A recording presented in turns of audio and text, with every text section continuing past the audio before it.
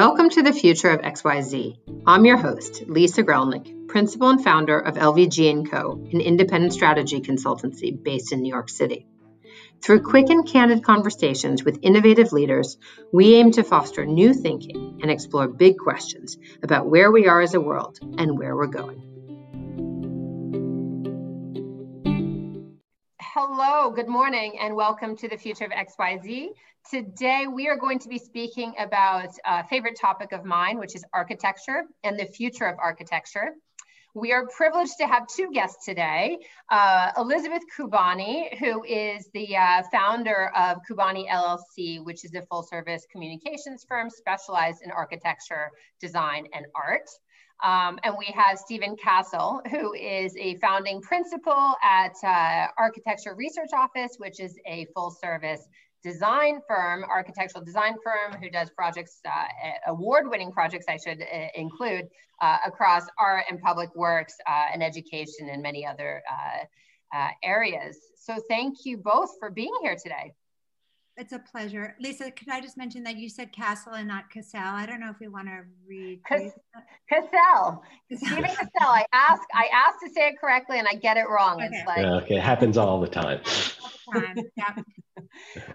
Sorry for that. It's an amazing thing how our brains can get hardwired to whatever we have our default. And I guess that's leads us nicely into, the default of what we all think about architecture.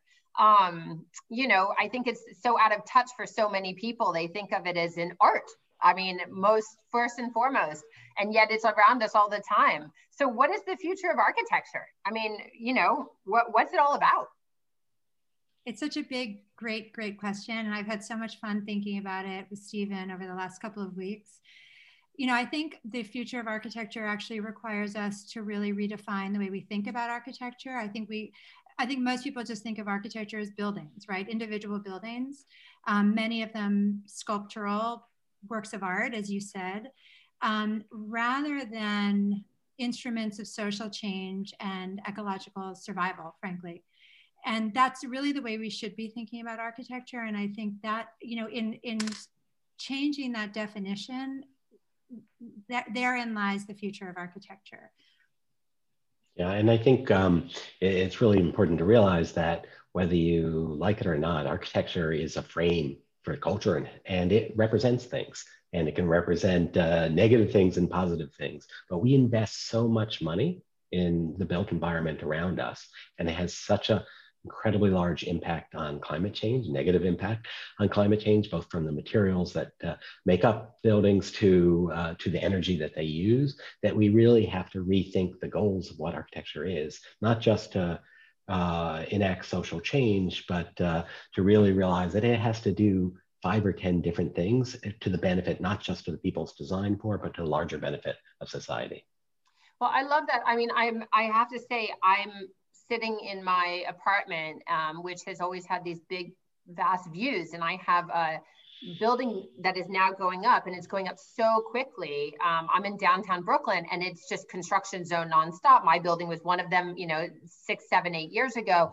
But this building that I'm watching, and many of them are like this, it's going to be 80 some odd stories tall. And they're doing like 6 floors a week. And what you see in all these buildings is just this like constant input of concrete, of cement trucks going in. And you're like, none of these things feel like they're being built to last for a future. Like old construction used to be built for a future, and you can retrofit. And these buildings now feel like they're for the moment. So to your point, like, is that democratized design, or what is that?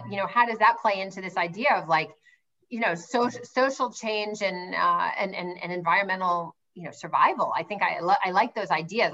I'm looking at this building, and I can't help myself and thinking like, it does neither of those things. Yeah, that's probably true. And I think, we can look at, like literally countless examples of buildings, I would say particularly from the past 50 years, that really are about short-term gain. They don't take into consideration the potential for adaptive reuse in the future. You're not thinking about, they've simultaneously kind of lost a sense of grandiosity as well as losing any sense of the future, and it's such an, it's such an important, it's such an interesting point. Like I was speaking to Stephen earlier this week and saying that, we went before times, right? Before the pandemic, I went on a gallery tour in West Chelsea, and walking around that neighborhood, I sort of had the sense like, this sort of feels like New York, but I could be anywhere. It's almost, that whole neighborhood is like a petting zoo for fancy architecture. Absolutely. Sort of big name architects. All the architects. Right. One of my least favorite words, but I'm glad you brought it up because it's very relevant here, right? And they've each built a building, a monument to something, themselves or the developer, whoever. Lots of them are empty. The streets feel absolutely desolate around there. They're not accessible to most people, right? At all. The buildings they don't relate to one another, and they don't relate to the city, right? They're each a thing unto themselves. So that is like kind of back to that point of architecture as an individual building is absolutely the wrong way to think of it. Like if suddenly architecture is some kind of a vessel for our humanity, an empathetic vessel for our humanity, but also a cell that's a part of a larger organism that then makes up a city, a town, or a community. It's a 180-degree difference in the way we're thinking about these things. Right. And it goes to sorry, Stephen, I'm just going to say, it also goes to the point about who architecture is for, right? These buildings that are just, in that particular instance of West Chelsea, probably the building next to you that's going up, a condo for wealthy people. Again, it's no wonder that probably 99% of the world thinks architecture doesn't matter to them. Absolutely, and they're getting tax abatements from the cities to keep building them for people who can't afford them. That's right. But that's the majority of the city. Yeah, but I want to, there's tons of buildings being built that aren't by architects. There, I just came off a Zoom call about a new school that we're looking to, that we're actually about to start design in the beginning of January.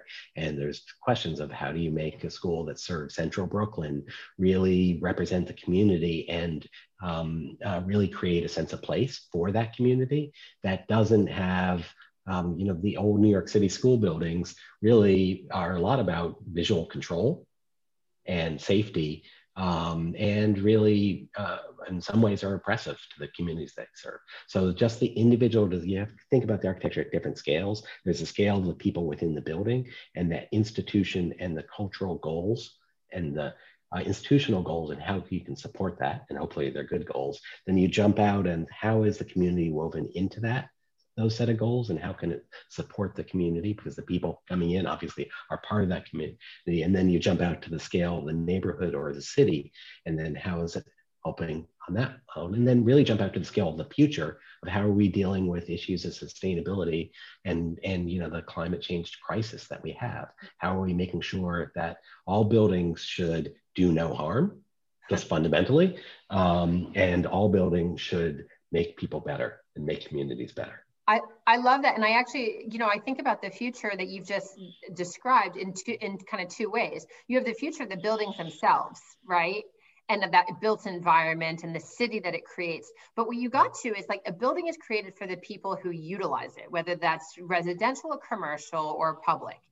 It is also therefore created for their future lives, right? Like a kid who grows up going to school, the influence of that building and he and his family, right? And on the community at large has an impact on their future. So in fact, the future of architecture is of the built world, but it is also of the urban planning and the design of individual buildings and the way that everything culturally comes together and environmentally comes together to build the future of the human beings who utilize the architecture. Is that fair? That's fair. Yeah, and it's the people, but it is, I would also say that there's a set number of people who utilize any given building on any given day or in any given year. There are exponentially more people who may interact with that building by walking by it, by buying something at the bodega and whatever, who see it on the skyline. Or the public space that it provides around and the outside of the building. Correct. And, and so that's something that you have to take into consideration as well. I mean, I think, what Stephen raises is, for me, kind of what I grapple with every day as a PR person who works in architecture, the kinds of work that the media tends to focus on is the opposite of what we're advocating for here, right? They are looking at the work of the architects, the sort of the forms, right? The buzz. What did you say? The buzz.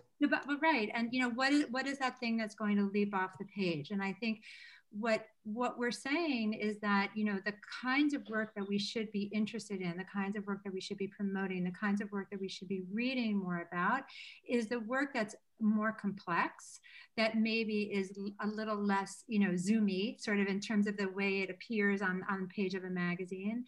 And that just has a much more profound sense of all kinds of responsibilities, social, economic, environmental, et cetera. And it requires us, I think, to collectively tell a different kind of story about architecture, and to be willing to not only tell that story, but to listen to that story as well. A story that isn't so easily consumed. Mm-hmm. And I think, it's not that I think our buildings should be beautiful, and form should,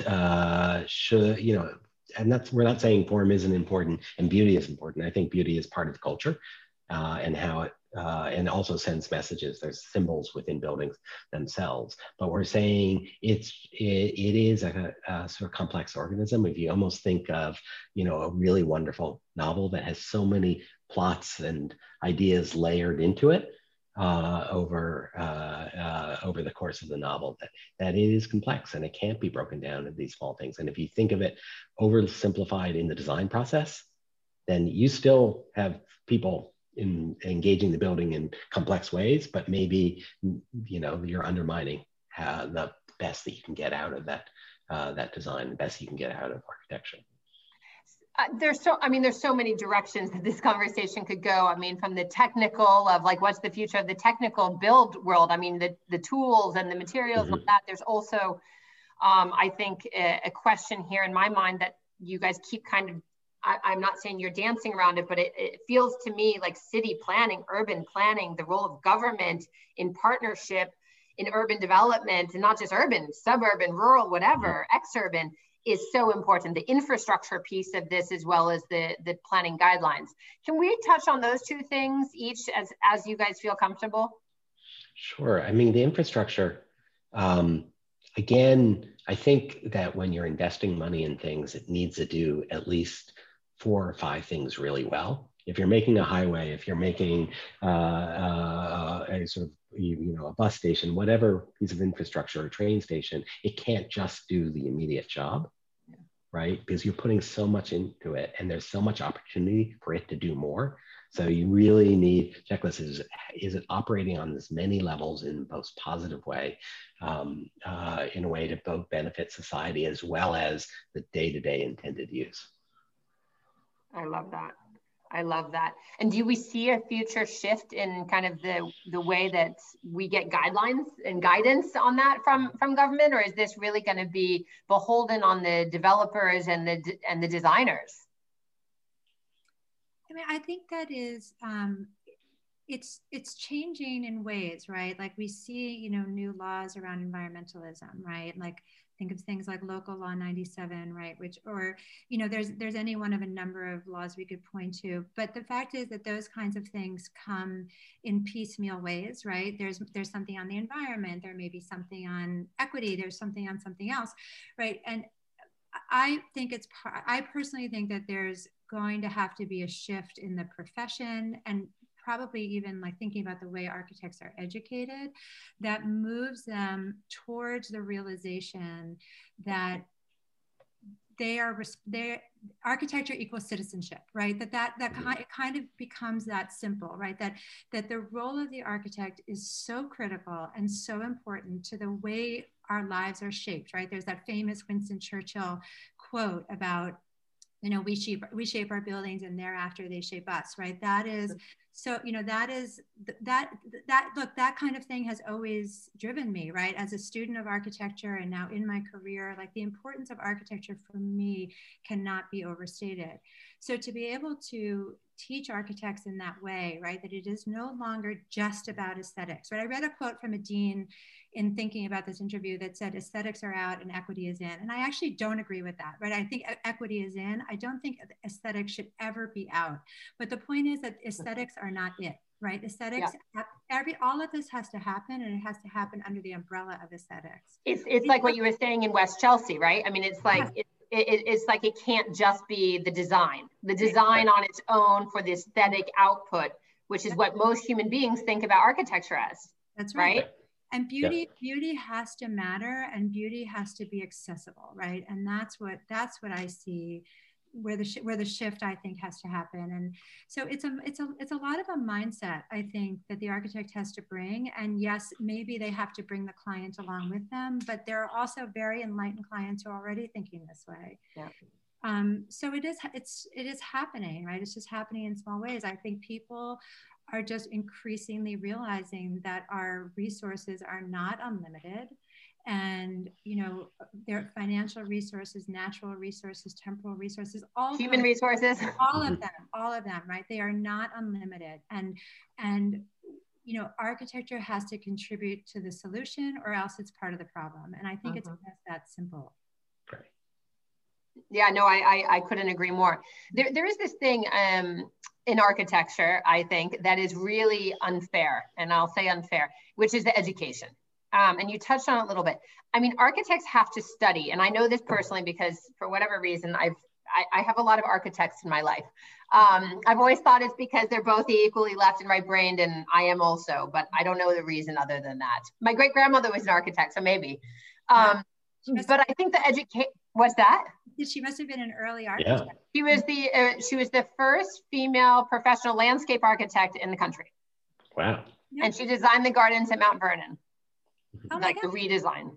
I was just reading about her. That's crazy. Okay, sorry, but that's off topic. But that's fine. We're gonna go. Her maiden name is my middle name, so we'll come back to that. But yeah, no, it's always been in my life. But I think the education is so unfair. The continuous education, while it's necessary from the technical standpoint, I get it. No other. I mean, other than what, like, I don't know, lawyers, doctors, maybe? Medicine, doctors. Yeah, doctors have that. And yet the divide between your liability and your income from an architect, unless you're a star architect, no, sorry, Stephen, I don't mean to like put you on the spot on this one, but it's just not reasonable. Like, do we see a future of architecture when it becomes more democratized, that you also get some reward for the architects and the incredibly important role that they're playing in the built world, and which is the world and our lives? I guess I'm going to jump one step behind that for a second and say expanding the role of who is an architect right now, right? And I think that architecture is a really narrow profession right now. In order to do architecture that really represents the people they're designing for, you need a much more diverse group of people doing so. And connected with that, we need to make sure they can make a living wage and they can make money and that they're properly compensated for the work that they do. And so that's a sort of expanding, more expansive role, both of what we're demanding from the built environment and the people who are designing it. Yeah, totally fair. Totally fair. I think part of it is in part of the conversation, and really my life's work is about educating people on the importance of architecture and therefore the importance of the architect, right? And that, because architecture is so misunderstood, I think there is this, particularly in this country, I mean, there are countries in the world, and Japan comes to Germany, Italy, right, where the architect is revered. And I don't mean that to sound like idolatry in any way, but like there's understanding, like just in the way that we understand that medical doctors have our lives in their hands, to a certain extent, architects do too, right?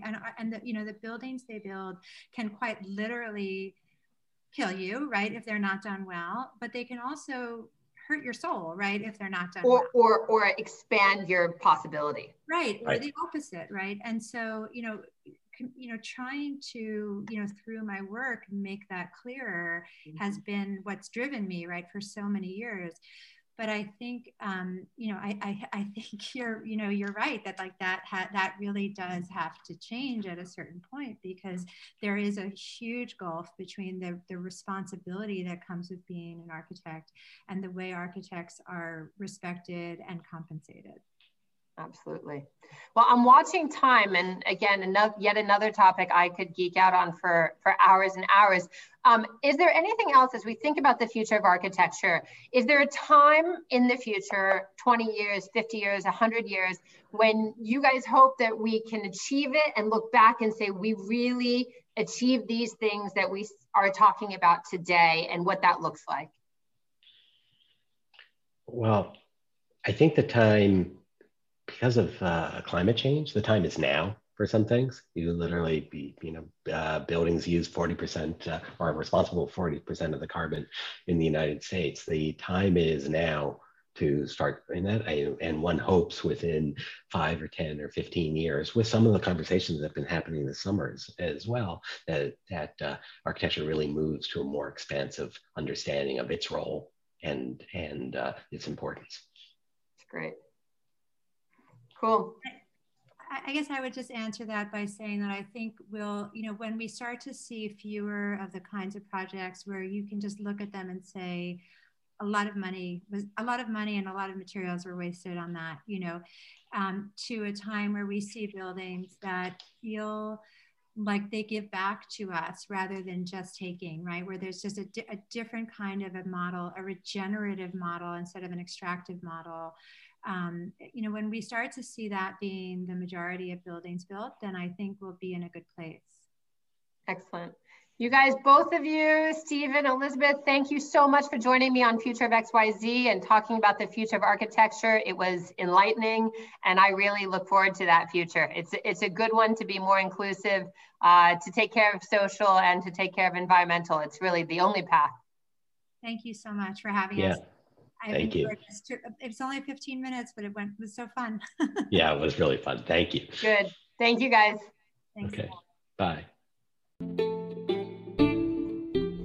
Thanks for listening to the Future of XYZ. If you like what you've been hearing, please follow Lisa Grelnick on LinkedIn.